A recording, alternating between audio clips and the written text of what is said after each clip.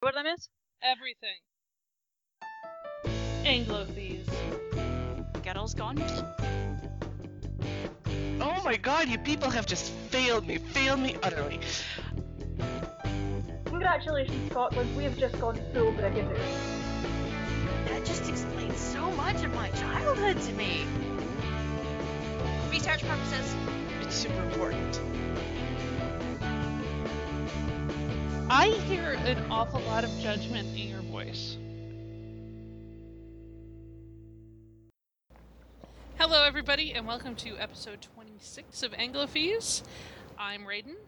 I'm Alina. And I'm Kaylee. Alina is covered in raspberry jam right now. Or something. We're not A little totally bit. clear. A little bit. And we are here to talk about how the fall TV season has shaped up. Because occasionally we repeat episode themes. Yay! It's November! Because But how first- will our listeners know what to watch if we don't tell them? Exactly. We're here for you. We're here for you. Before we get into that, though, we are happy to announce that Made of Fail has had a change in upper management. We've known about this for a couple of months now, but they announced a couple of weeks ago, and the official episode that handed the reins from Dana and Kevin over to Cleolinda Jones and Emily Whitney? Forest House was released this morning as of this recording. This morning being Saturday. Saturday, the 20 Second. something. Yeah. I'm unemployed right now. Time has no meaning to me. So that has happened. We are thrilled to welcome our new corporate overlords.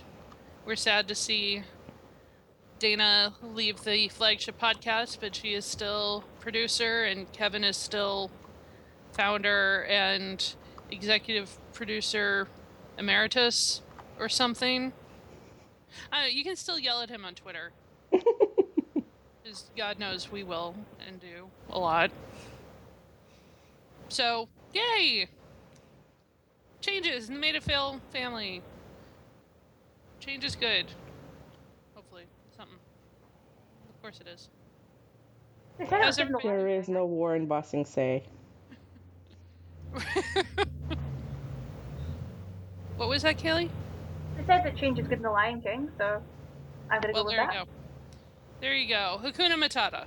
We are excited that our aunties are taking over the podcast after Mum and Dad had to sort out some things and split it apart. But they still love us, and it's not our fault. They told We'll us it's still not our see fault. them at the holidays. It will be a very cordial relationship. Now I'm thinking of that beginning of Practical Magic. When they move in with their aunts and it's like, do whatever you want. Chocolate for dinner. Auntie Cleo, can we talk about cannibalism again? Of course.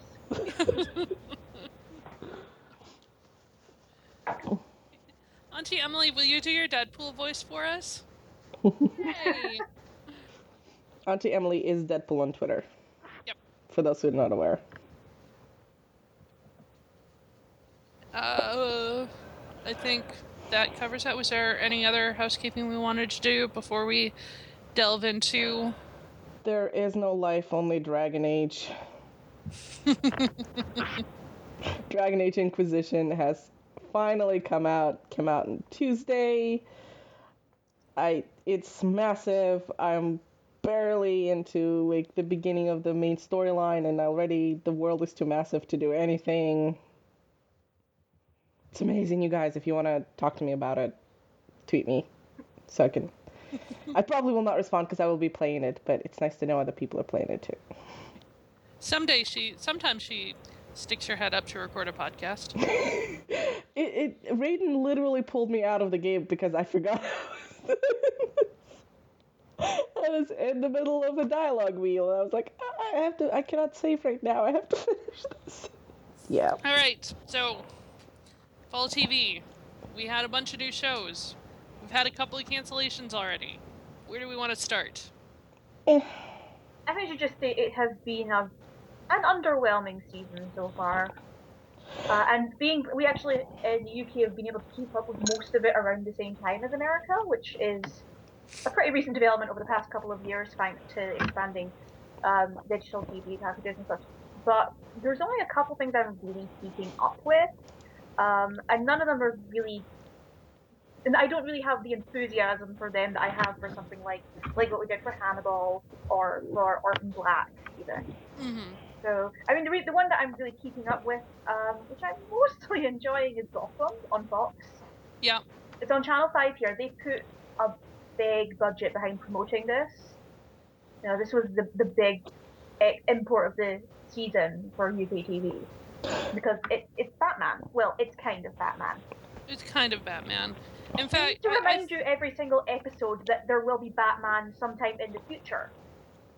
I need to talk about this week's episode of Gotham because there were things I was not okay with.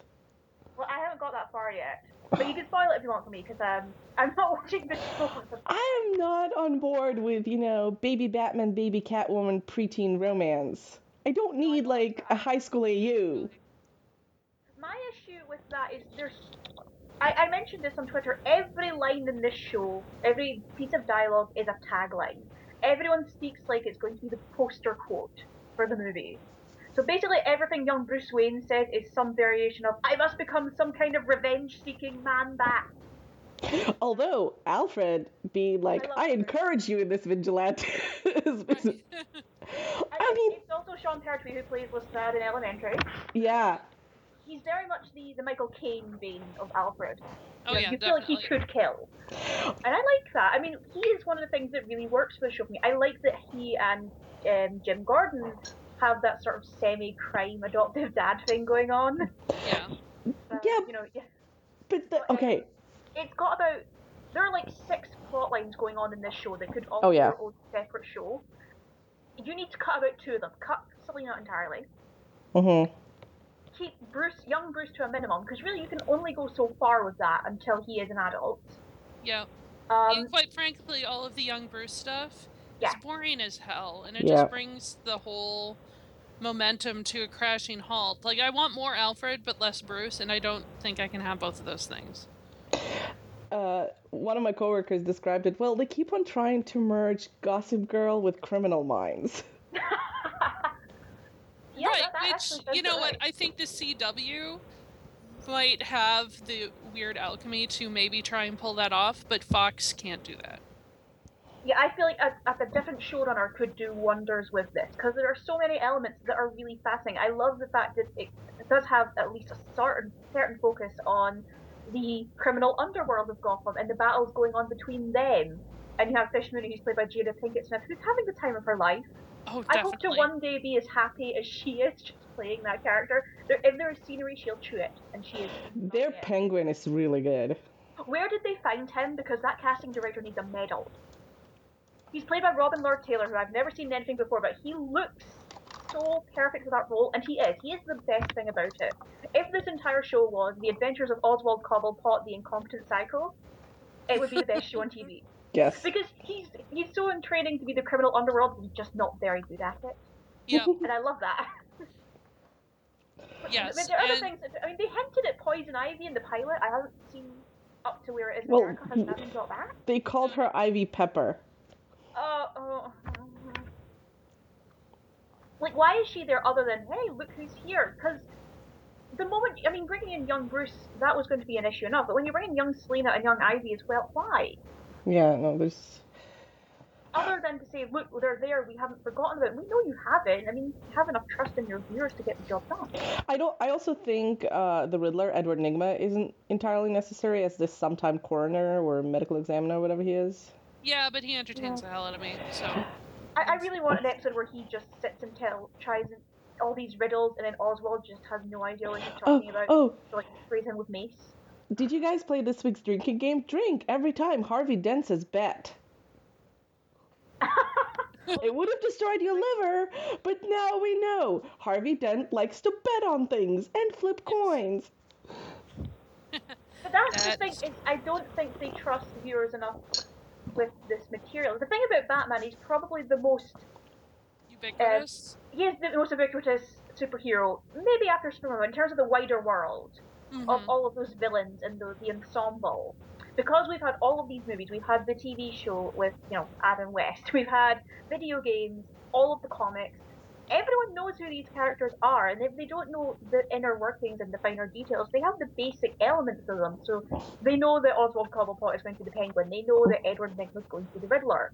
You don't have to have him say every sentence as, I have a riddle for you. You don't have to have every single thing that Bruce does be hinting at the fact that he's going to be Batman one day. It's just the laziest kind of writing, and I still enjoy the show. And there's something very watchable about a lot of it, mostly the acting. But I feel like if they don't put enough trust in their viewers, people are going to jump ship very quickly. You know where the lost opportunity is here? What Christopher Nolan's movies never seem to understand is that Batman is the world's greatest detective. His comics are called detective comics. And those movies were never about him detecting anything. It's always about him punching stuff. Yeah. And we don't need watching young Bruce learn to punch things, but we could really probably be interested in watching young Bruce learn how to be a detective. Well, we do see that with he's got his murder wall set up. Right, but we know that's the one crime he never solves, so maybe... Yeah.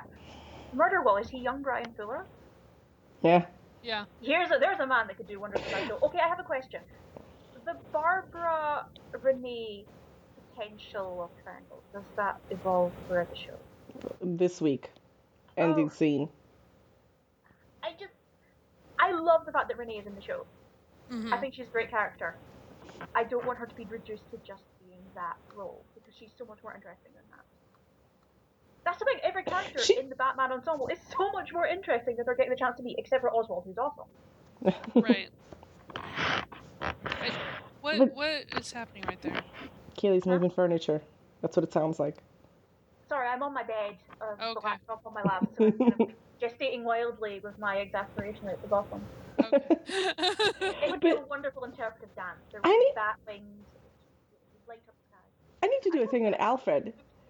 Because Alfred shocked me. Okay, well, it's kind of like, well, if this is Alfred, then we know where Bruce got fucked up. And it wasn't with his parents' murder. It was so much with the guy who, instead of helping him process the rage inside him, went, you can direct it at killing people. Now that would be an interesting subplot, but I have no idea if they're actually going to delve into that. They are so afraid of complexity, it feels like. Yeah. Yeah. You're always going to have this core base that's going to watch that show. A lot of them will be pissed off. Devin Carrsey at Badass Digest says it's the worst thing to happen to Batman since Joel Schumacher, which I don't agree with. Because Zack No, Snyder, you have that bar is so high. I know. And we haven't seen what Zack Snyder's done yet, so, Well, I don't think it's the worst. I feel like there are so many missed opportunities. And I wonder how much of this is network meddling. I think probably a decent amount. I mean, it's Fox. Fox is pretty well known for their network meddling. Yeah. And how many episodes are we in? I think about 10. About 10. Well, it's about time for them to let the show off the leash if historical precedence holds. They have already renewed it for a second season, so maybe once they said, look, this is Batman, we know you guys, we're going to at least have a core fan base that's dedicated enough to keep it in that time slot for a couple of years, maybe. Just have some fun with it. I mean, Batman is always seen as the less fun DC character, even though a lot of the stories are fun, and I would like to see them let that off the leash a little bit as well. Yeah. He doesn't need to be so brooding all the time. I got so tired of that in A Dark Knight Rises. Yeah. I love how many of my friends have finally accepted it wasn't a good movie. But you have to come to it slowly. And this time next year, we'll have that discussion with Interstellar. But that's another podcast. Well, the thing about Gotham, and my kind of overarching thought on it, is that unlike Smallville, Gotham, which was, the Superman origin story, the only thing was constrained by the X season he has to become Superman. Gotham has a very particular problem, and that is its hero is Jim Gordon, and its hero is going to fail. Because if Jim Gordon cleans up Gotham, then there is no Batman. But we know there is a Batman. Batman comes back to a city ruled by criminal supervillain overlords. This means the hero of the Gotham TV show, Jim Gordon, is going to fail. And I don't know that the show is ready to understand and negotiate that. I think they're going to think about it, in season 5 or 6, well, wherever they get there, right? But I think the pacing is going to be a big issue with this show. Because if they're hoping for a Smallville length run, which was about 9-10 seasons, yeah. you could actually have that progression from having Jim Gordon be this incredibly passionate and idealistic hero, and have him slowly descend into someone who still believes in the greater good, but is so worn down by the reality of the world he lives in and has to negotiate. And he does have to do dirty things in order to accomplish what he sees as the greater good, and how that affects him. And I guess if you've read the comics, then you will have seen storylines like that. I don't think they've read many of the comics, the people who are running the show. I feel like they've seen the movies and they have like cliff notes and that's it. And I can understand wanting to have some distance because there are so many storylines, there are so many versions of those characters that are written by different people. Some of them are darker than others, some of them are more palatable for a network TV show. But there's no consistency. And I'm making this sound like the worst show ever. It's not. There is still a lot to like. It looks great. I love that they have this almost timeless setting. That Gotham could be anywhere, really. Oh, the set dressing is incredible. Yeah. Kind of reminds me of Caprica, the Battlestar Galactica prequel. It seems very crime noir influenced at times, which I really like. Which it should be. It's Batman. Yeah. I would love to see a full-on crime noir TV show of Gotham. Yeah. We haven't talked about this, but I don't think we should move on before talking about Donald Logue. Just mentioning his Harvey Bullock. I have loved him ever since Grounded for Life. So I think he's perfect. He plays Jim Gordon's partner, who in the first few episodes seems kind of steeped in the corruption, but by now you find out that he used to be Jim Gordon. He used to be young and idealistic, and the city has worn him down. I think the show overall is impeccably cast. In terms of people who they fit the role so well. That's one of the reasons I love Robin Lord Taylor as Oswald. Not only does he look the part, but the way he moves, the smile, the sniveling, groveling that he does. And Carol Kane is his mother. Is his crazy ass mother. Also, I whine about the kids in this, but I think that the girl that they've cast as Selena looks, pretty spot on for that character. I just think she's entirely unnecessary. The boy they cast for Bruce, on the other hand, he's gotten a little better, but in the first few episodes, he was so bad, you guys. He wasn't even wooden. He was just sort of there. I wouldn't have minded if they'd written him as being a little more of his age, but because he's supposed to be so mature, I don't think the actor can quite carry that. And that's not really his fault. He isn't given that much to work with. And I don't think he seems to be given much direction, other than, you're going to be Batman one day. Go with it. Yeah. Yeah. Although, I mean, as much as the budding teenage romance storyline is annoying, he did convey, oh my god, I have my first boner and I don't know what to do.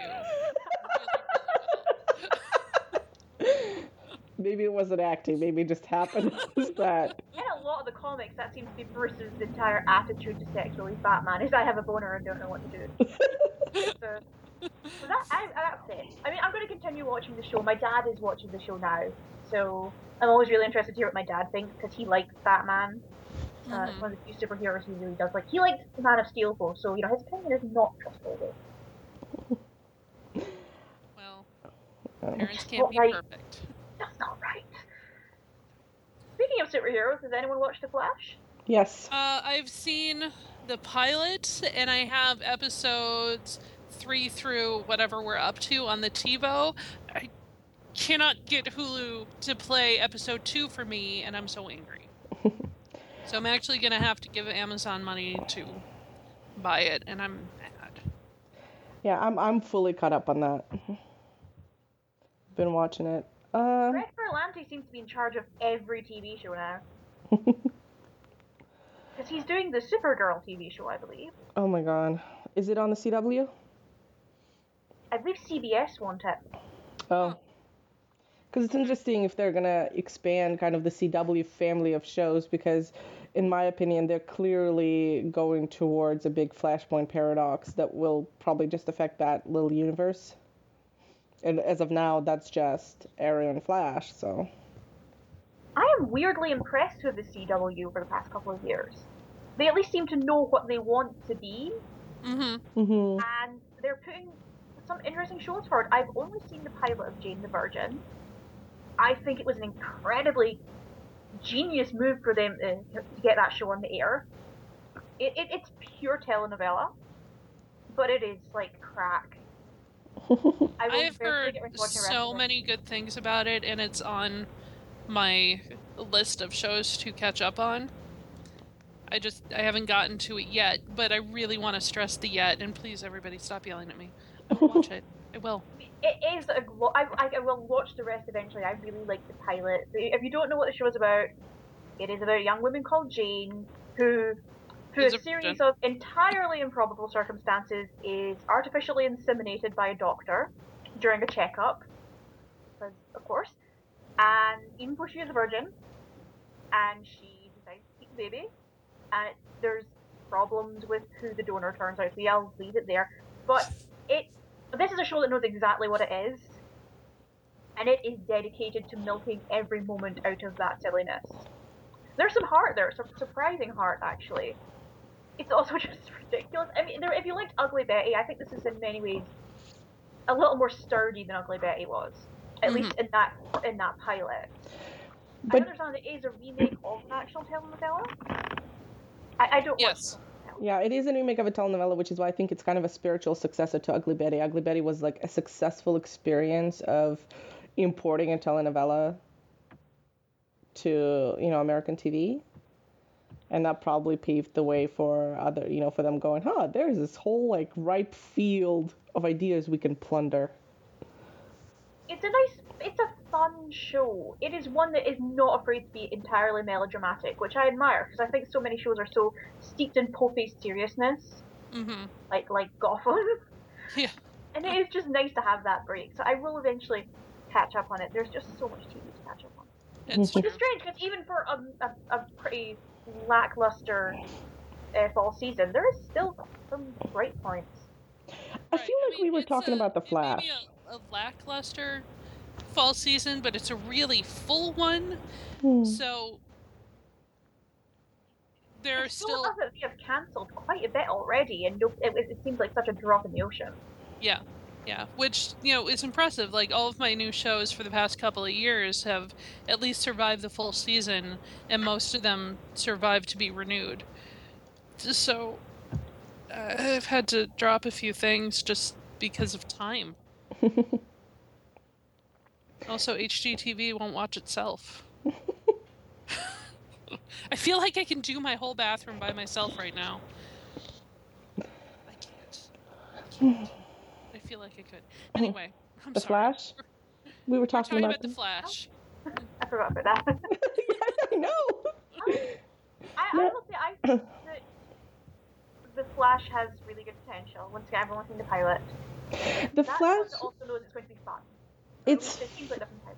It's funny because, to me, there's the thing about CW is that they're going after a particular demographic in terms of ages. That's why, all the characters are always in that 20 to 25, the main characters, right? Like the 25, 28-ish, I think at most, like age range. Because that's what the CW is. It's meant for like a teen demographic originally, so they make sure everybody's younger. But it does interesting things to characters, and I don't think it was quite as obvious in the Arrow as it is in the Flash, because in the Flash you have characters who are lead scientists and chief engineers on a project, and these people are 22, 23 years old, and I'm going, no. I don't care how many of you are geniuses who graduated MIT at 17, just like this, no. And it's unlike Arrow, which didn't have, because, Arrow was okay because they introduced Oliver Queen as like this rich playboy who only ever lived on like daddy's money and didn't care, and so like a lot of his circle was that, right? They weren't 22-year-old like directors of labs, but in the Flash they are, and it's something that in the first few episodes you really had to get over for me anyway, in order to get into the show. That said, there were things about the show I enjoy. I enjoy when shows show like adopted parent child relationships, and this one has that because the hinge here is the murder of his mother, but his father went to jail, so he was adopted by his best friend's family, who also happens to be kind of the lead detective on the case, the father. So he's got this kind of relationship with his two fathers, so to say. The one in prison, who he knows is innocent, still believes in, and the man who raised him. And they had like this really fraught conversation in one of the very early episodes about like, you're not really my dad, but then he was like, I'm so sorry, because he keeps on flashing back to all the things this man did for him and all the lessons he taught him. That was a dick thing for me to say. It was really addicting because the show, in my opinion, really clearly says these guys are superhero partly because this really honorable cop, who is like out there saving people, raised him. Why would you run into a burning building? Well, that's what you did. Right. So that relationship is really nice. He's pining after his designated love interest. Just like in Arrow, the relationship with Laura and the Black Canary, and we will talk about this because, oh my god, shoot me, doesn't work because I don't think the casting worked. Like, they don't have chemistry. Flash did the same thing. Well, in the comics, he has Iris West as his love interest. So who's our Iris West? This girl. So now he's going to pine after her. And I'm like, I see no romantic potential in this relationship. It's just, to me, this is the one thing that consistently fails to be imported from comics to TV. Because in comics, you don't have to have chemistry. You can just draw them being in love. On TV, the actors have to have chemistry in order for us to want them to be together. And these actors, I think, are doing great as adopted siblings. Yeah. It takes some serious chemistry to translate that to have that relationship evolve into sexual chemistry. If you haven't got the right cast, but hey, so, pretty people. Yeah, I mean, they're very pretty. They're both very pretty. They're just... We like pretty people. That's not the problem. Right. Right. And the CW is very, very, very good at finding pretty people. And they're pretty good at finding pretty people who can act. Like, I never would have expected Leighton Meester to be as good an actress as she turned out to be on Gossip Girl. And I never expected that Blake Lively would be such an excellent Martha Stewart. Yeah. Have you seen her website? No. She really likes the antebellum set. Oh god. So yeah, that's the Flash. It's like I said, it's fun. It's got some good, setup for kind of the arc mystery. I think they're doing really good, interesting things. Enough to hold your attention, and kind of, worthy successor kind of to the Arrow and continuing that universe.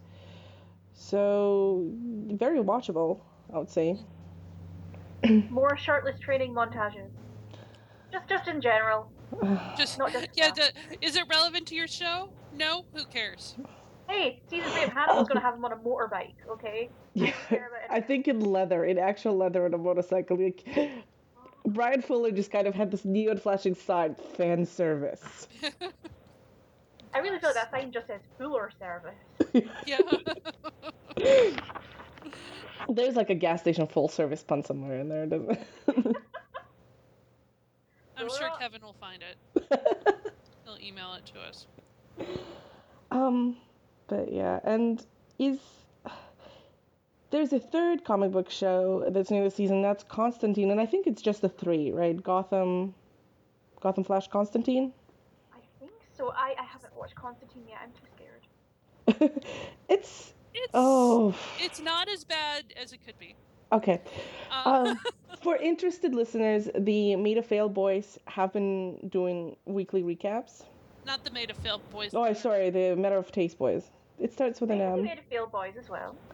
They could. Sorry, boys. Sorry, I started with an M and my brain just filled in the blank. Autofill. Yeah, my autofill has not That adjusted. is not what I meant. I never mean duck. Ever. Yeah. But yeah, Constantine. It's gotten better. It's basically a show that had 2 pilots, which is, I think, one of the problems. So if you start from the beginning, you kind of have to live through pilot, repilot, and then shows kind of finds its footing. Yeah, I think it's definitely going through some growing pains, and I think some of them are probably network induced, and some of them are just showrunners trying to figure out what they're doing. They're doing a lot of case and monster of the week stuff, so it feels like, even though Constantine was doing this before Supernatural, it feels kind of like, in show terms, they're just doing a Supernatural type thing. Oh. And it really does not help that the cast from Supernatural, I'm looking at you, Jared Paladahi, or however the fuck you pronounce your name, is going on about how, oh, look, you've got this guy in a rumpled trench coat and a loose tie, and it's Castile, the show. Oh, wait, no, it's not. It's some other knockoff. When learn your fucking history, dude. Wow. Learn your fucking history and Wow. learn maybe not how to set your fans off. Except he did that on purpose. He did that on purpose. There's no way he doesn't know what his fans do at this point. I'm scared of Supernatural fans. They're like Christopher Nolan fans, but younger and weirder. Younger and weirder with more time on their hands. More tumblers, that's the problem is. More tumblers. I will say that my big issue with Constantine, I haven't seen it, but David S. Goyer needs to get the hell away from DC. He is a micromanaging twit who, if he is given the chance between going for serious artistic merit and the cash, he's going to go for the cash. Mm-hmm. And I can understand that to an extent. But after what happened with Man of Steel, I have very little hope in that man. And, because we can't just pin that all on Snyder. Just after everything he said about She-Hulk as well, I'm really incredibly pissed off. And then that isn't even getting into, well, Constantine, we can't have him smoking and we can't have him be a bisexual character because, he didn't sleep with guys until hundreds of them makes sense. You can totally not include that. Here's the funny part, is they said that, and then episode 2 totally shows him smoking on camera. Mm-hmm. So really, it's just being bisexual that they don't want to show. Because it's funny, they had this thing where, well, we can kind of film around him smoking, like we can film ashtrays full of cigarettes and things like that. So, but what they actually film is him holding a cigarette and stubbing it out, and then they filmed him smoking from behind. Mm-hmm. So apparently that was acceptable. Yeah. Yeah. I will say I think Matt Ryan looks so much like Constantine. Mm-hmm. Yeah, I need them to so take well in the my head. coat and run it over with a truck a couple of times, because it looks like very carefully, artfully rumpled. Now I'm remembering that Robert Pattinson quote. Yeah, exactly. It looks kind of like disheveled pretentiousness. Yeah, he was like, need to take the coat and run it over with a truck and have somebody put it on and roll around in a mud pit and just make it look like it's actually lived in, as opposed to looking like he's sort of a Constantine cosplayer. Yeah. Yeah. But I think that character-wise, I think he makes a good Constantine. I think the show doesn't quite have the levels of dirtbagness that Constantine can have. Last night's episode was kind of an incoherent mess where you just had to sort of accept a whole bunch of leaps of logic on a lot of people's parts. The one before that, which was actually based on a comic book storyline, was probably the best. So far, yeah. Yeah. Definitely. Definitely, and I just love Matt Ryan's face. I think he has a really kind of weathered, lived-in face that can convey a lot, and I like what he does with that. And I like Zed, the replacement chick, a lot better than I like the other one from the pilot. I don't see. I really wanted to love her. I was all set to adore her, and I don't know if it's the writing or the acting. I think mostly the writing, at least in the first parts. But Yeah, I think they're forcing trying to force sexual tension where it doesn't belong. I agree with that.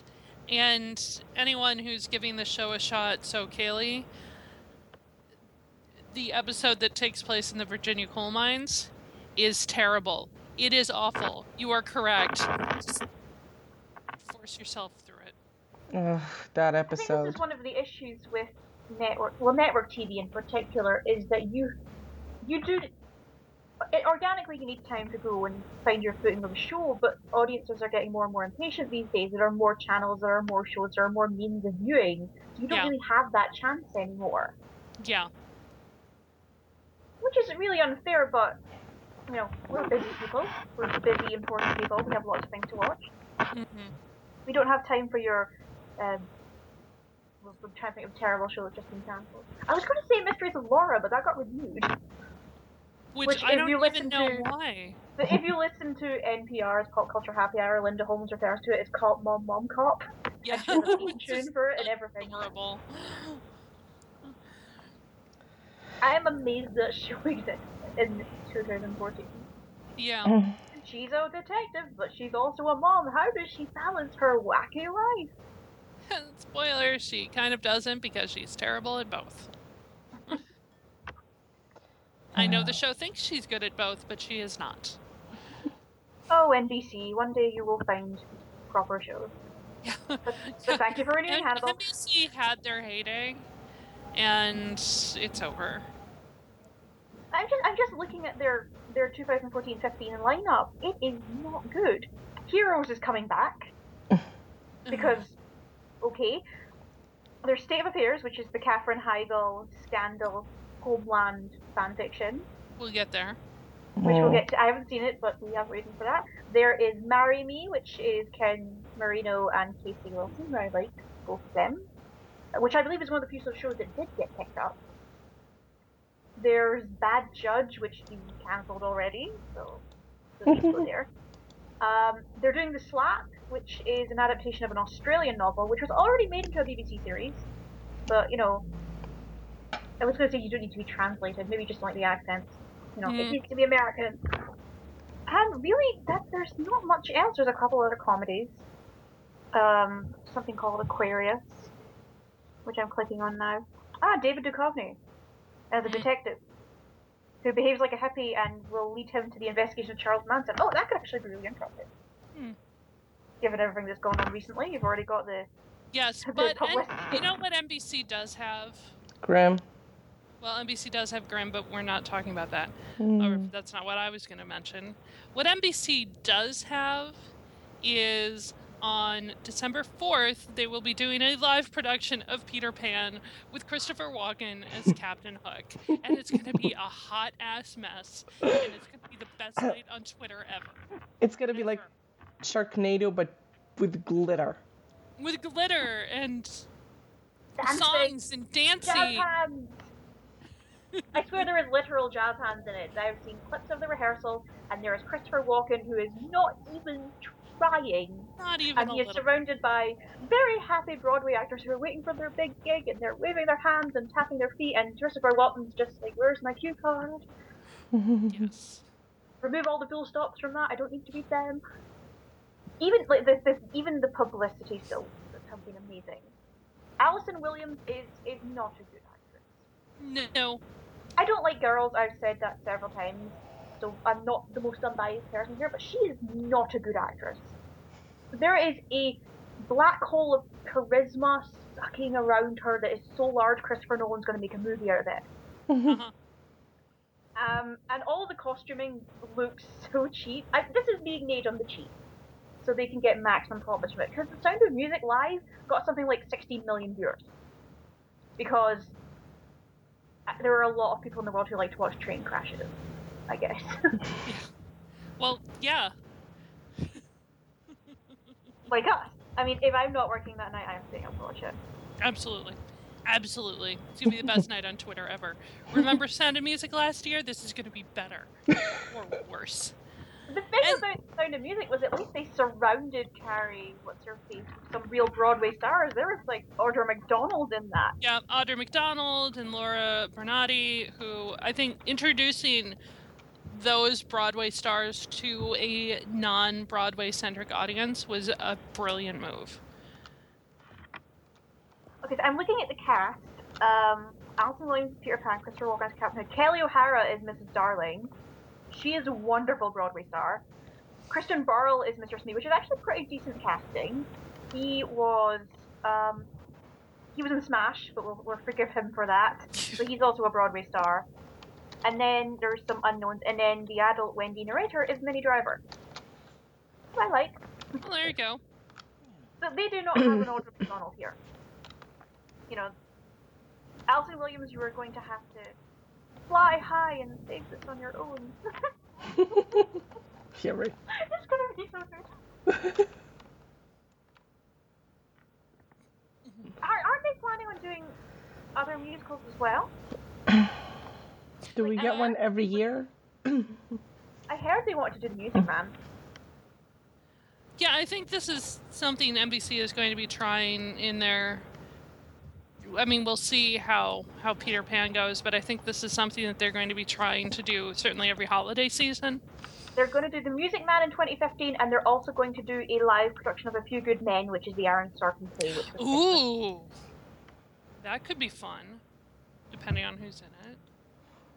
I will say I think that could be interesting. I would be interested in seeing the Music Man done well, or done, because I think it's a really great musical. Casting. Hey, Raul Esparza, put your name forward. You're already on 2 NBC shows. Go for it. Speaking of Peter Pan, one of the new web shows I found this year was The New Adventures of Peter Pan and Wendy. Okay. It is magical, and I was obsessed with it for like the day that I binge watched it. The whole day. No, I'm still obsessed with it, but I'm waiting for season 2, which they I think kickstarted and they got the money, so they're going ahead. But it's not part of like the Pemberley Digital shows, but the main actor who plays It's Peter Pan was in one of those. So I think maybe he got kind of ideas or maybe even the connections to make this happen. It's pretty well done. So it's in that vein of like video diary-ish kind of show, except Wendy has a video diary which accounts for part of the episodes. The other part of the episodes is Tinkerbell. So it's set in kind of real world-ish. Neverland is a small American town. And everybody's real people. There's no magic, except then it pans to Tinkerbell. And for a moment you're like, is Peter Pan a schizophrenic with delusions? Is that what the show... And then everybody else starts talking to Tinkerbell, and you realize, no, the show is set in real America, except Tinkerbell appears to be an actual fairy, and she's a point of view, almost like the camera first-person point of view. It's amazing. And it's pretty well written, and it's pretty funny. Like I said, it'll only take, because it's one of those web shows with shorter episodes, it's not going to take long to marathon the first season, but it's like such a surreal experience once you realize what Tinkerbell is. All right, we'll definitely include a link to that in the show notes. I can talk. I think it's just an example of the expansion of creative output that you're getting outside of network TV. It's not just satellite cable, and it's making all of the interesting TV now. It's going onto Netflix, it's going onto Hulu and Amazon, it's going onto YouTube. Frankenstein the was... show that really stood out for me this season was on Amazon, which was Transparent. Yeah. I heard really good things about that. Yeah. I haven't finished watching it yet, but it is so well done. And I'm so glad that Amazon have put it there, because I don't think you would have got this on... I don't think even HBO would have done it, to be honest. Probably not. So do you guys realize it took me like 3 weeks to realize Transparent was a pun? It took me about that as well. I It is a very interesting show, not just because of the subject matter, which is these three incredibly selfish people who find out that their dad is a transgender woman and she is now going to live publicly as a woman. But it's also it is steeped in indie film sensibilities. So if you ever watched what is usually termed mumblecore, it's not quite mumblecore. The sound mixing is far too good for it to be called that, but it has that very natural, almost improvised feel to it, which I think it really works. And I love that they are willing to have the three kids who are played by Amy Landiker, Jay Duplass, and Gabby Hoffman, who's wonderful, and just have them be horrible people. Mm-hmm. And I love it. It's not that they're still interesting. They're often very sympathetic and relatable, but they're absolute shit. Particularly Josh, who's the son, played by Jay Duplass, who is a music producer who likes to sleep with women that are just old enough for sleeping with. And he's so arrogant and so selfish, and you want to punch him in the face so many times, but he's also just very interesting to watch. And I think Jeffrey Tambor is doing the work of his career, playing Cora, her name is. And I understand I'm not the best person to be talking about depictions of transgender people on television, but I've never seen something that has tackled the public transition from the beginning in the way that this show has done. And I think that Tambor is so perfect for that role. Because it is based on Jill Soloway's real life. Her dad did transition publicly into a woman after many, many, many years of living as a man. And you do feel that very personal element to it. Mm-hmm. I do need to finish watching it. Real life and adult food have got in the way. But I hope that more people watch it. I don't know how many people are watching it because it's streaming on Amazon. They are not, they're not obliged to release their viewing figures in the same, Netflix don't need to do it either. So millions of people could be watching this, or 12. We don't know. But the critics have all loved it, and I hope that helps. And they've been given they're actually publicising it a lot on British TV, but the one that's being pushed more is their other show, Alpha House, the one with all the senators, which I haven't seen. Oh, I have a question. You just mentioned that they don't need to release viewership numbers, but I can't remember. Do these shows qualify for Emmys and other awards? Yeah. Should do. I mean, Yeah. Orange is the New Black got a bunch of Emmy nominations. So. And that's a Netflix original, you're right. So yeah, that should. Whether or not it would do well is another question, because the voting pool for things like the Emmys tend to be old, straight white dudes who have just discovered AMC. So. On the other hand, it is about, an older person. I wonder if that would tilt in its favor. Yeah, I wonder if they'll feel like, well, at least it also has questions of aging and dealing with grown-up kids. Which is one of the other things I think it does really well. You also have Maura's ex-wife, who's played by Judith Light, who is doing the semi-bitter, but also just equally exasperated and exhausted by the entire situation, particularly her kids. I think Gabby Hoffman is wonderful as well. You don't see people who look like Gabby Hoffman on television very often. Mm-hmm. She has the most wonderfully unkempt eyebrows. and she looks like someone you would see walking on the street. She's not TV ugly. She's not ugly. She is not an unattractive woman, but she is not princed and polished to an inch of her life. She looks authentic, and I really like that. So everyone should watch Transparent. I believe it has already been renewed. And Amazon are clearly betting high on their original programming, enough to have picked up quite a few series, actually, including Mozart in the Jungle, which is the one I'm also looking forward to, because Gael Garcia Bernal is in it. And I like him. And so is Bernadette Peters, who's awesome. Oh, well, sold. It's, Mozart in the Jungle is about a philharmonic orchestra, and Gael Garcia Bernal is playing a fictional version of Gustavo Dudamel, who is the Colombian or Venezuelan conductor. So I hope that they give it some publicity. But all right. Is anybody watching Forever? ABC's new show? Yeah. perfect show to fold your clothes to after they've been ironed. Yeah. No, I mean, you always need a show to have on in the background while you're doing more important things, like Yes. housework. And I Yeah. think Forever is the perfect show for that. Because it doesn't require you to pay much attention. You can look No. down for 5 minutes and look up, and you won't miss much. Not really, no. And my concern after seeing the pilot, I saw the pilot back in August when I think Hulu had it for free, was that, okay, Ioan Grufford seems to know what kind of show he's in and that it's insane and crazy and fluffy and kind of campy. And Abe seems to know what show he's on, and the other forensic dude definitely knows what show he's on. I'm not sure everybody else does. No, it is that I think there is some conflict going on there. Ioan Griffith is not a dynamic presence, but he's pleasant, and he has his actual accent, which is nice. Yep, and Welsh. he can wear the hell out of a waistcoat, so Mhm. Yes. there is that. I think that certainly as the season has gone on, and I'm a couple of episodes behind on that, the female detective who has a name, That none of us remember. I'm pretty none of us remember. Well, because I only know Harry's name because he says it on the intro of the show every time. Henry. I think you Henry. forgot it.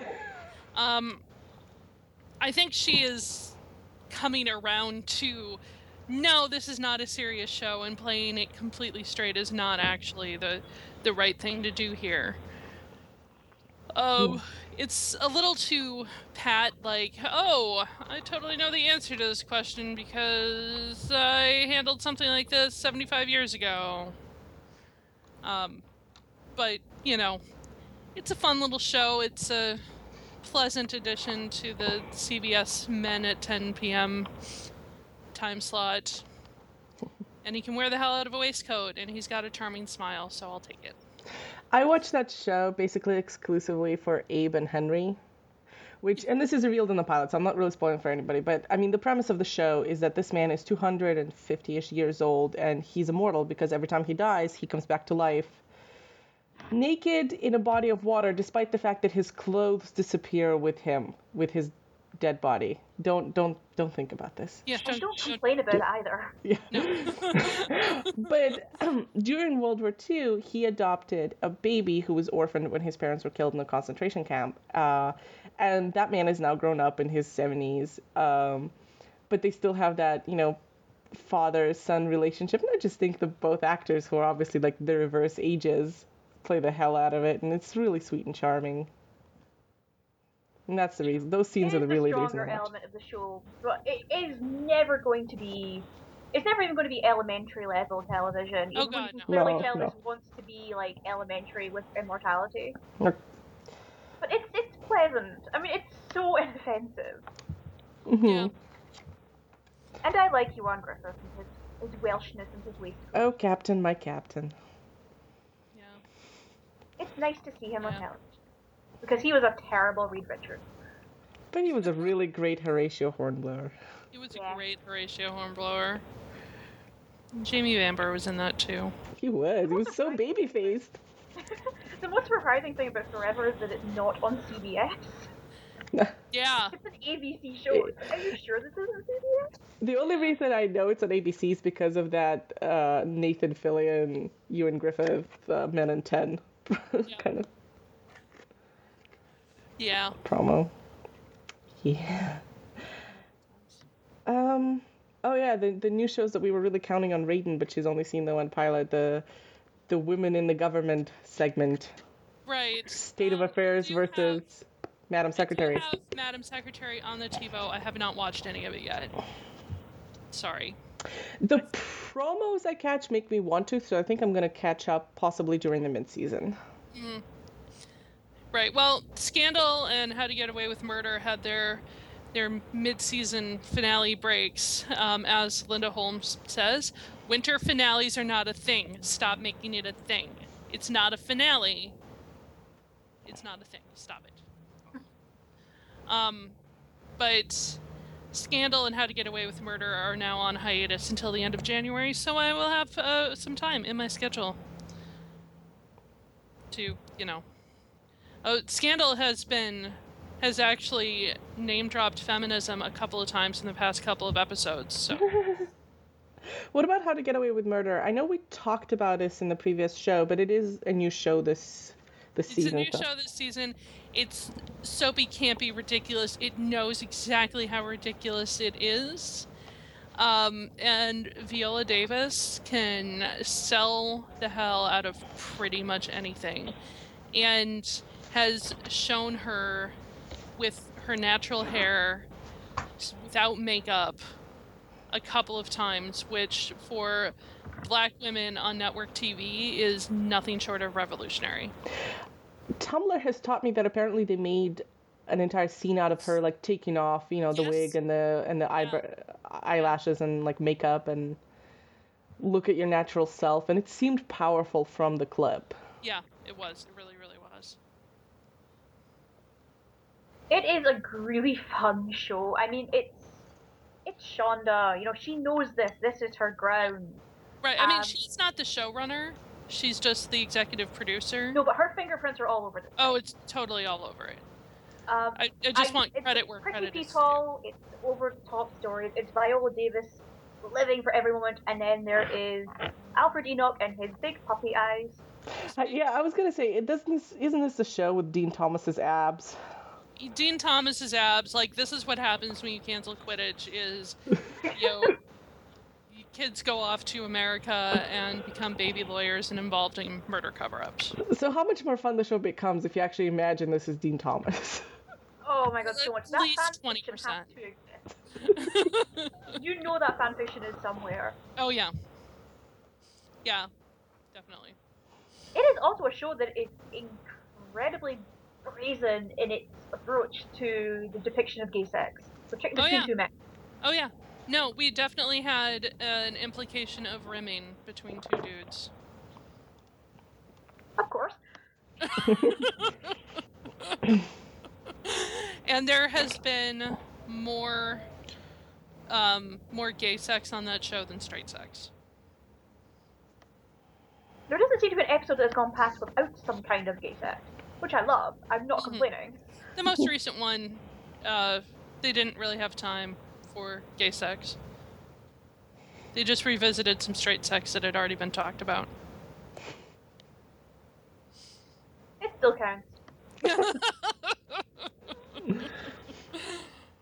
I will be amazed to see how the show continues with this momentum, because it is pretty breakneck speed with the central plot line, which is ridiculous. It's totally ridiculous, and like I said last month, I yell about the legal stuff on Twitter, and then people are like, you understand this is a fictional TV show, right? And I'm like, you understand this is what I do for fun, right? Why are you trying to structure my experience? We were talking about State of Affairs and Madam Secretary. Yeah, okay. We never promised coherence. I just want to point out that I know I haven't seen either show, but the promos tell me that State of Affairs, yes, is actually a show in which Katherine Heigl shows up into the Oval Office in a pink dress and fishnets. Yep. For a meeting with the president. It was a color-blocked pink and black dress, but yeah. Yeah. That happened. But how much of State of Affairs is just straight-up fan fiction between Scandal and Homeland? So far, all of it? Like, all of it? I mean, we have Alfre Woodard as the President of the United States, which is awesome. And I put State of Affairs on my list to at least give a 3-episode trial to, because I wanted to support shows with female leads that especially had Black women in power. Mm-hmm. So it's definitely got a 3-episode trial for me, and it's the silly, soapy, campy stuff that is pretty much my crack. So here we are. Although I do not believe that anyone shows up to the office with after a night of ridiculous anonymous sex with her ponytail pulled that. I do not believe that. So- It's a bridge too far. You know, you just said shows with black women in power, and I just thought of something. I can think of 3 shows, I think, off the top of my head right now, police procedurals, where the police captain is a black woman. And I wonder if that's almost now a TV convention that Law and Order: The Mothership has established. Because that seems Probably. like a role now that, you know, TV casting directors are very comfortable giving to a black woman. Mm-hmm. The particular authority slot. Yeah, I would agree with you there. What else is new this year? I originally gave Red Band Society a 3-episode trial, then I gave up at 1.5 episodes. I think I was gonna try a couple more things, but just no. This year for me was mostly returning shows. Yeah. I gave up on Red Band Society, much as I love Octavia Spencer, and I really, really do. But Pretty Children having terminal disease, it was too treacly for me. Isn't she supposed to be in a Murder, She Wrote remake? What happened with that? I think it got dropped. Well, that was stupid, because that would have been awesome. Yeah. I'm going to give 60 seconds to this. I'm not going to give any more. Stalker is evil. It is vile. It is insulting. It is incredibly misogynistic. It is badly written. It is exploitative.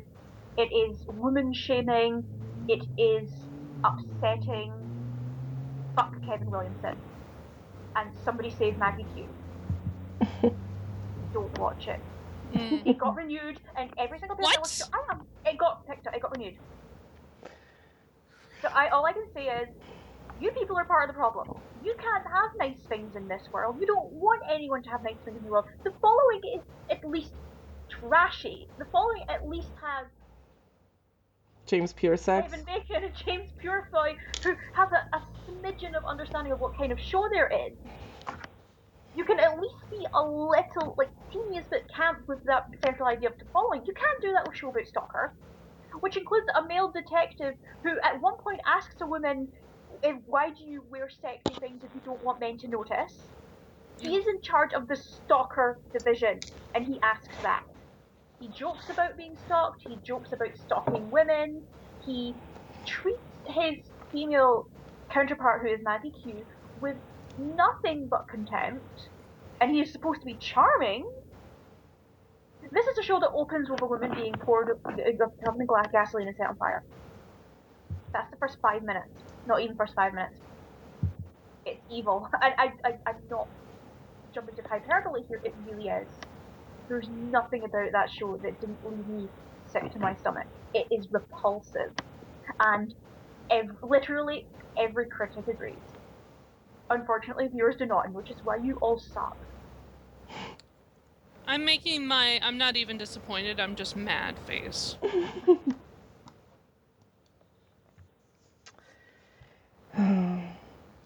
Yeah. Let's see. What's returning that we like? Let's talk about Sleepy Hollow a little bit. Because that was a show we were very happy with last season. Are we still happy this season? I got Ichabod playing Call of Duty or whatever online. Which is kind of delightful. that 30-second pause should tell you something, listeners. Yeah. We really want to be happy. I am behind. The sophomore slump has hit hard, I feel. It really has. Which is so strange, because for that first season, that show knew exactly what it wanted to be. And what it was going to be. And that was so rare to see that in any new show, but particularly one that is doing this kind of balance between procedural and fantasy and urban and crime and the buddy cop kind of dynamic they had there. It knew exactly what it was doing, but now I don't know what happened. Did they get cold feet? So part of the problem, which a recent episode, either the one just aired or the one before that, a little bit fixed. So they added Lindy Greenwood, Abby's sister, Jenny, to the show as a regular, but then they literally did not have her in any episodes for at least 3 or 4 of the 8 to 9 that have aired. Episodes behind, and I haven't seen her for at least 2. Yeah, exactly. They luckily had basically a Mill Sisters episode just air, and it was really good and went to background with their mom. It had a lot of Jenny and Abby, and not the guys were just kind of holding things in the background for them.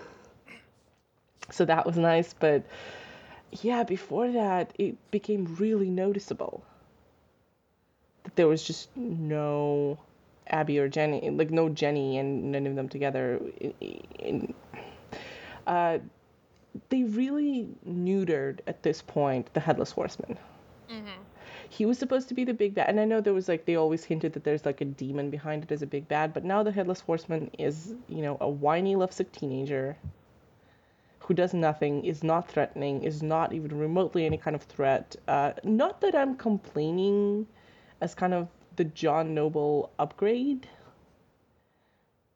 but Everything is better with John Noble. it is. Yeah. It is. He has But just such an interesting presence on television. I wish he was given season 1 material to work with. exactly. The way they try to bring Katrina in did not quite work, and it's just show. I really hope when it comes back, it's not off. I think it has 2 episodes before it takes its hiatus, but I'm not like holding my breath for these next 2 ones, and I'm hoping it kind of finds its footing again next year. Yeah. We love you, Sleepy Hollow. We believe in you. We want to. Are you giving us a signal? Do you need to be rescued? We were rooting for you. We were all rooting for you. Shield is a show. Let's see, Shield. I had some better episodes, some worse ones. Yes, but we're getting some tantalizing glimpses of Peggy Carter, which starts on January 6th. Yeah, they've really made use of the fact that, they're filming Agent Carter as is, so they can afford to film lots of flashback to the founding of Shield show and just kind of to insert into Shield episodes. I think they've made very good use of that, and I'm happy that they did. I'm so excited for just the cast of Agent Carter alone. Yeah. James Exactly, Darcy, and Billy apparently Haley Atwell has been beating the shit out of the stunt guys. It's hilarious. Look it up on Twitter or Tumblr, you guys. But it's just a nonstop string of Haley Atwell going like, "I apologize to the stunt guy for kicking you in the nuts, and I'm really sorry I broke that prop, and I'm sorry I actually punched you instead of holding you." Like, oh my god, woman, is there a thing on that set you haven't broken? Agent Carter set has gone 0 days without an Atwell incident. Pretty much.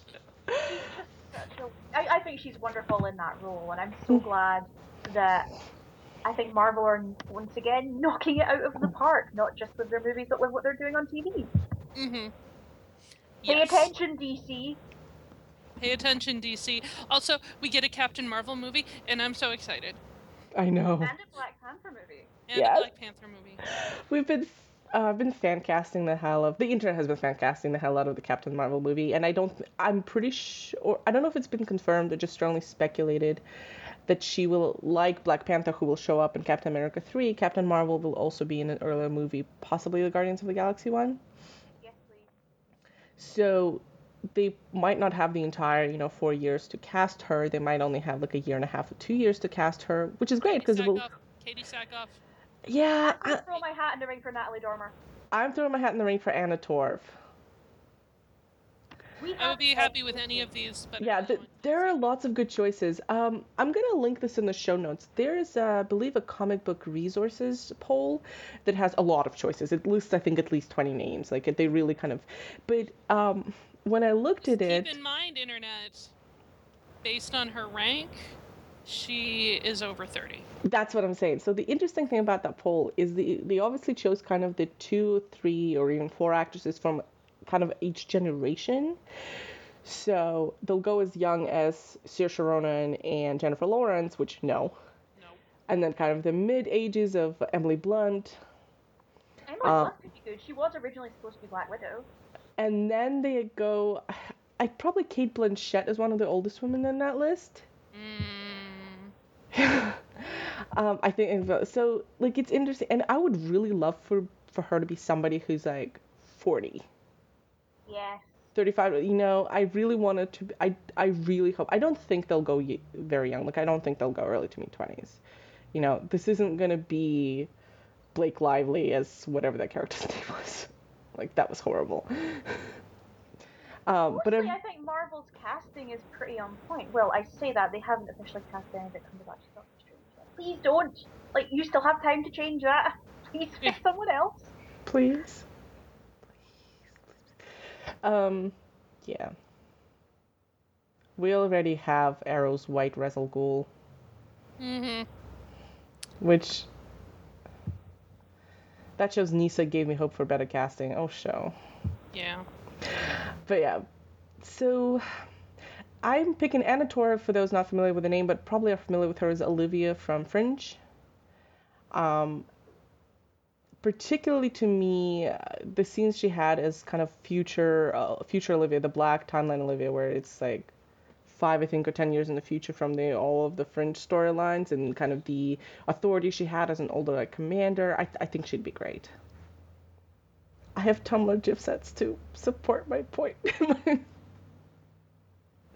But Katie Sackhoff obviously leads all the points. She's kind of the fan favorite that a lot of the internet has latched onto. And she was great as Starbuck in Battlestar Galactica. Right.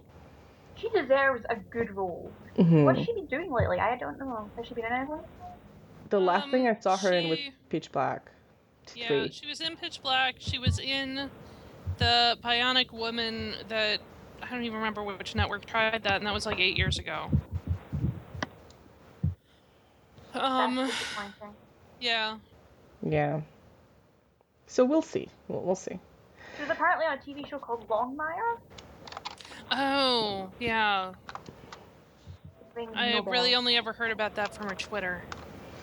And Black Panther, by the way, listeners, has been cast. I'm sure our listeners know. Everybody follows, but we're not talking about possible casting because that's already done, and everybody's been pretty happy with that one. Yep. That is some flawless casting. Mm-hmm. Congratulations, Chadwick Boseman. We think you're awesome.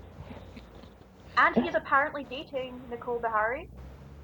Oh yeah, I heard that. Flawless couple.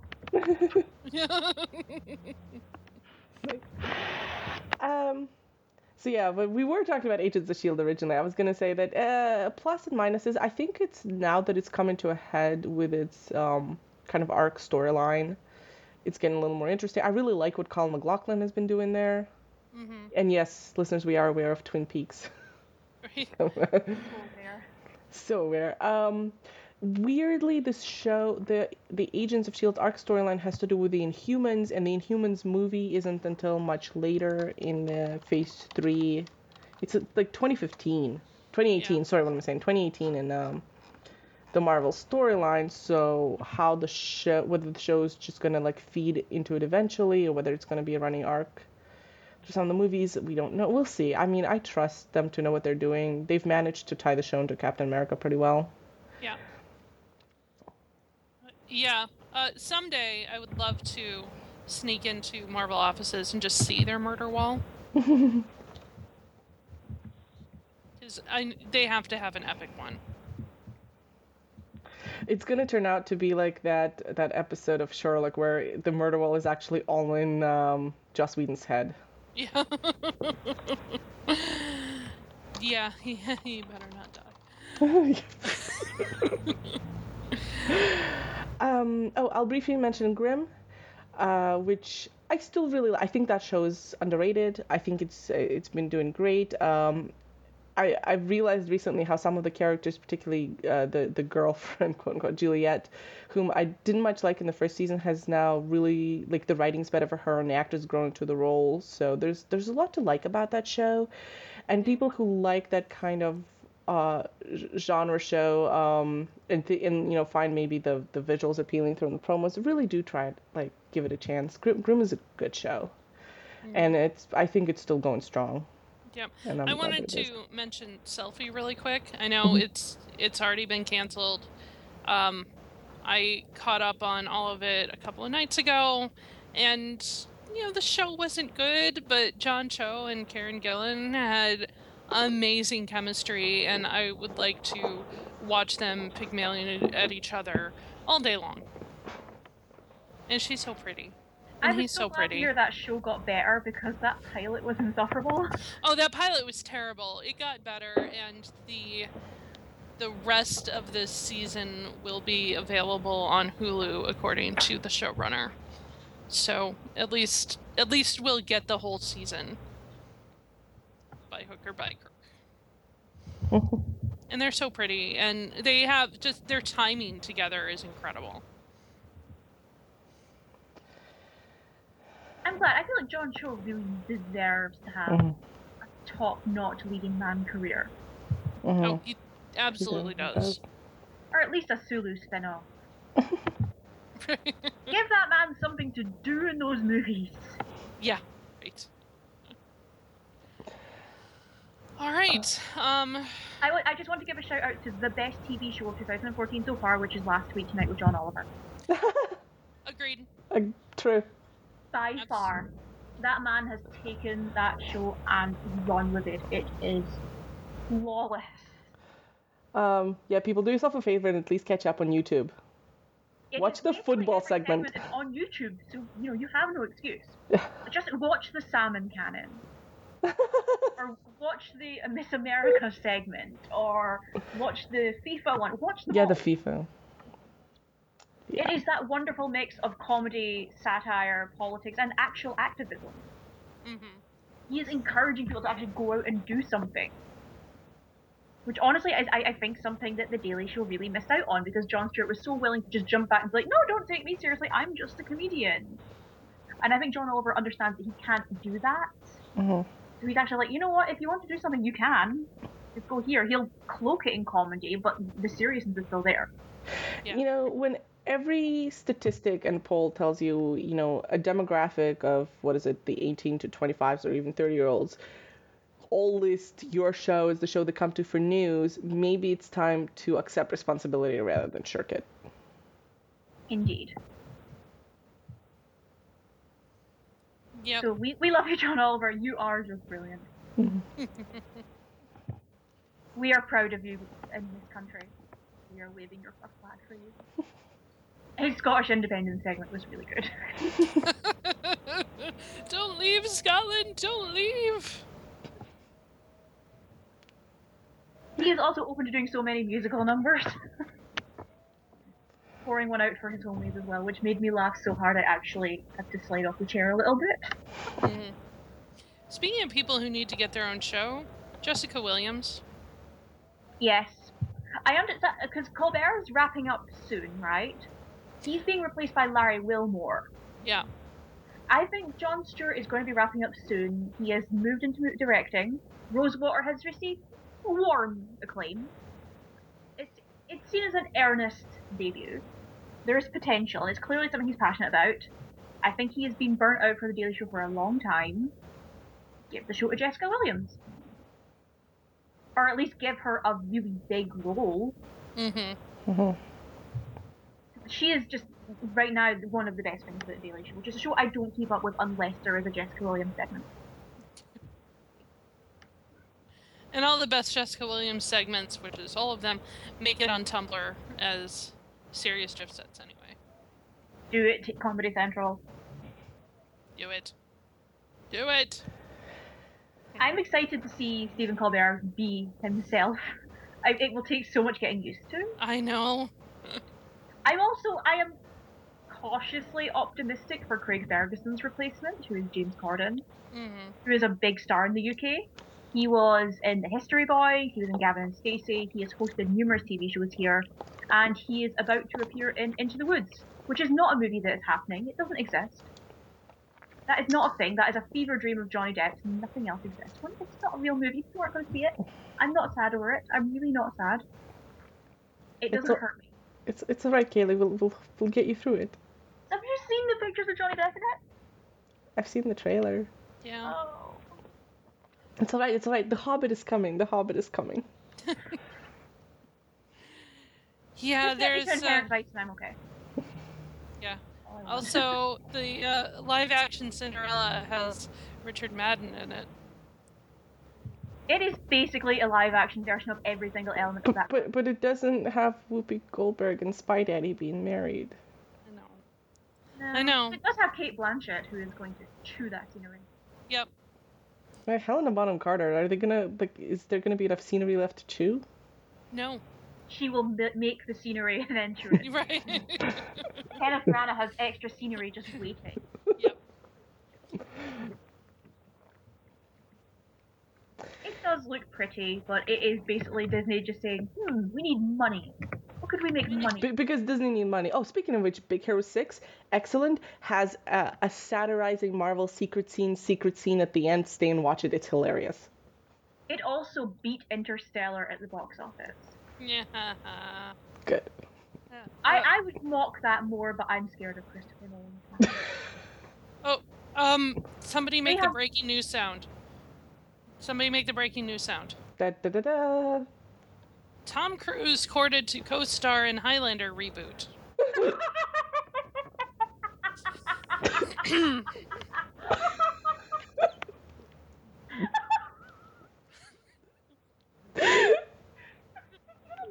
Dad. No. Why?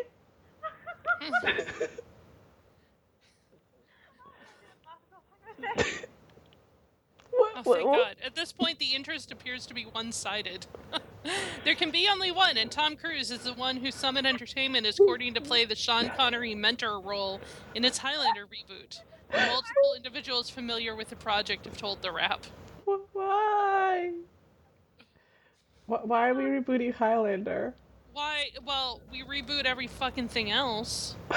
There could be only one, except all of the sequels and the TV show.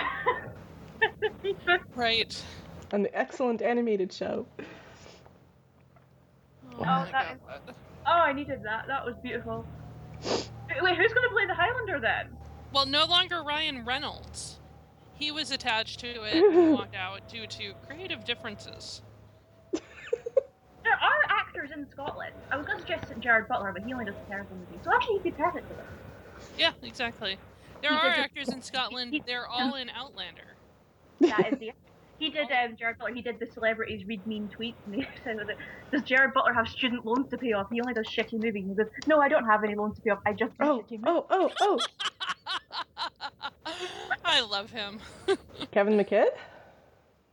Oh, isn't he in Grey's Anatomy? He's still on Grey's. We can save him from that. Can't we? Yeah, I'm sure we could. We could. And I mean, lots of actors make movies in between, like, the filming breaks, the summer breaks, or whatever they call them, right? Yeah. I'm just saying. We will find a Scottish actor, I'm sure of it. There are more than 4 of them. Are you sure? And they're not all an Outlander. They're all queuing up to be an Outlander, but they're not all there yet. Because if they cast Craig Ferguson, I might actually watch it. Record saying every Scottish actor ever is an Outlander. They will eventually be. I mean, Yeah, they might right. be Which is it, McDonald? Which is it? Are you lying then or are you lying now? So, still have Outlander. oh, you know, though, this is a movie that has now cast Sean Connery and now Tom Cruise in the role of a Spaniard, so... He's not Okay, Spanish, he's first off- Egyptian. First Or off, Egyptian. one, they have not cast Tom Cruise. Second, they may not necessarily keep him as a Egyptian-born, pretending to be a Spaniard with a Scottish accent. Plus, we all know what's just recently being in the theaters and it's coming out in theaters, and the Noahs and the Exoduses and the floods, and Yes. Hollywood, you are doing badly. I saw the trailer for White Moses when I went to see Interstellar. That trailer is just the entire movie. You don't need to go see it. Yeah, pretty much. I feel pretty good about it. Oh, Ridley Scott. I remember when I used to like him. I still like Gladiator. I just can't deal with it anymore.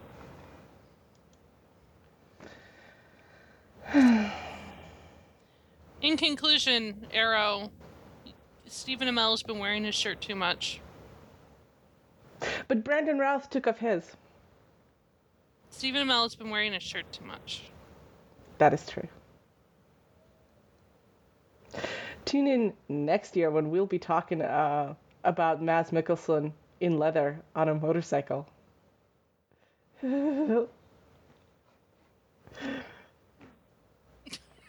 going to be a really fun podcast, isn't it? It's just going to be long, wistful sighs. And then the clashing of keys on the keyboard as we Google pictures. Yep. Nobody loves us the way Brian Fuller loves us. No, that is true. No, baby, he treats you right. He knows what you want. Yeah. You want a shirtless Dane? He'll get you a shirtless Dane. It'll even be the shirtless Dane you want. Because it's the shirtless Dane he wants. That sounded so bad. But I'm not wrong. It's close to the truth. Alright. Does that cover pretty much everything we wanted to talk about? I don't think we can talk Tom Cruise talk now anymore. I'm afraid that we've hit our peak. Yeah. Yep. I'm just over. I'm gonna have to tell my parents that one. Oh my god, this is amazing. Yep. Alright, well, this has been episode 26. Tune in next month, we'll be talking about another thing. We don't know what. Possibly Peter Pan on NBC Live by the sound of it. No, well, we're going to talk about that, whatever the topic is. That's true. And definitely tune in on Twitter on December 4th. It's just going to be the best day ever. So, good night, everybody.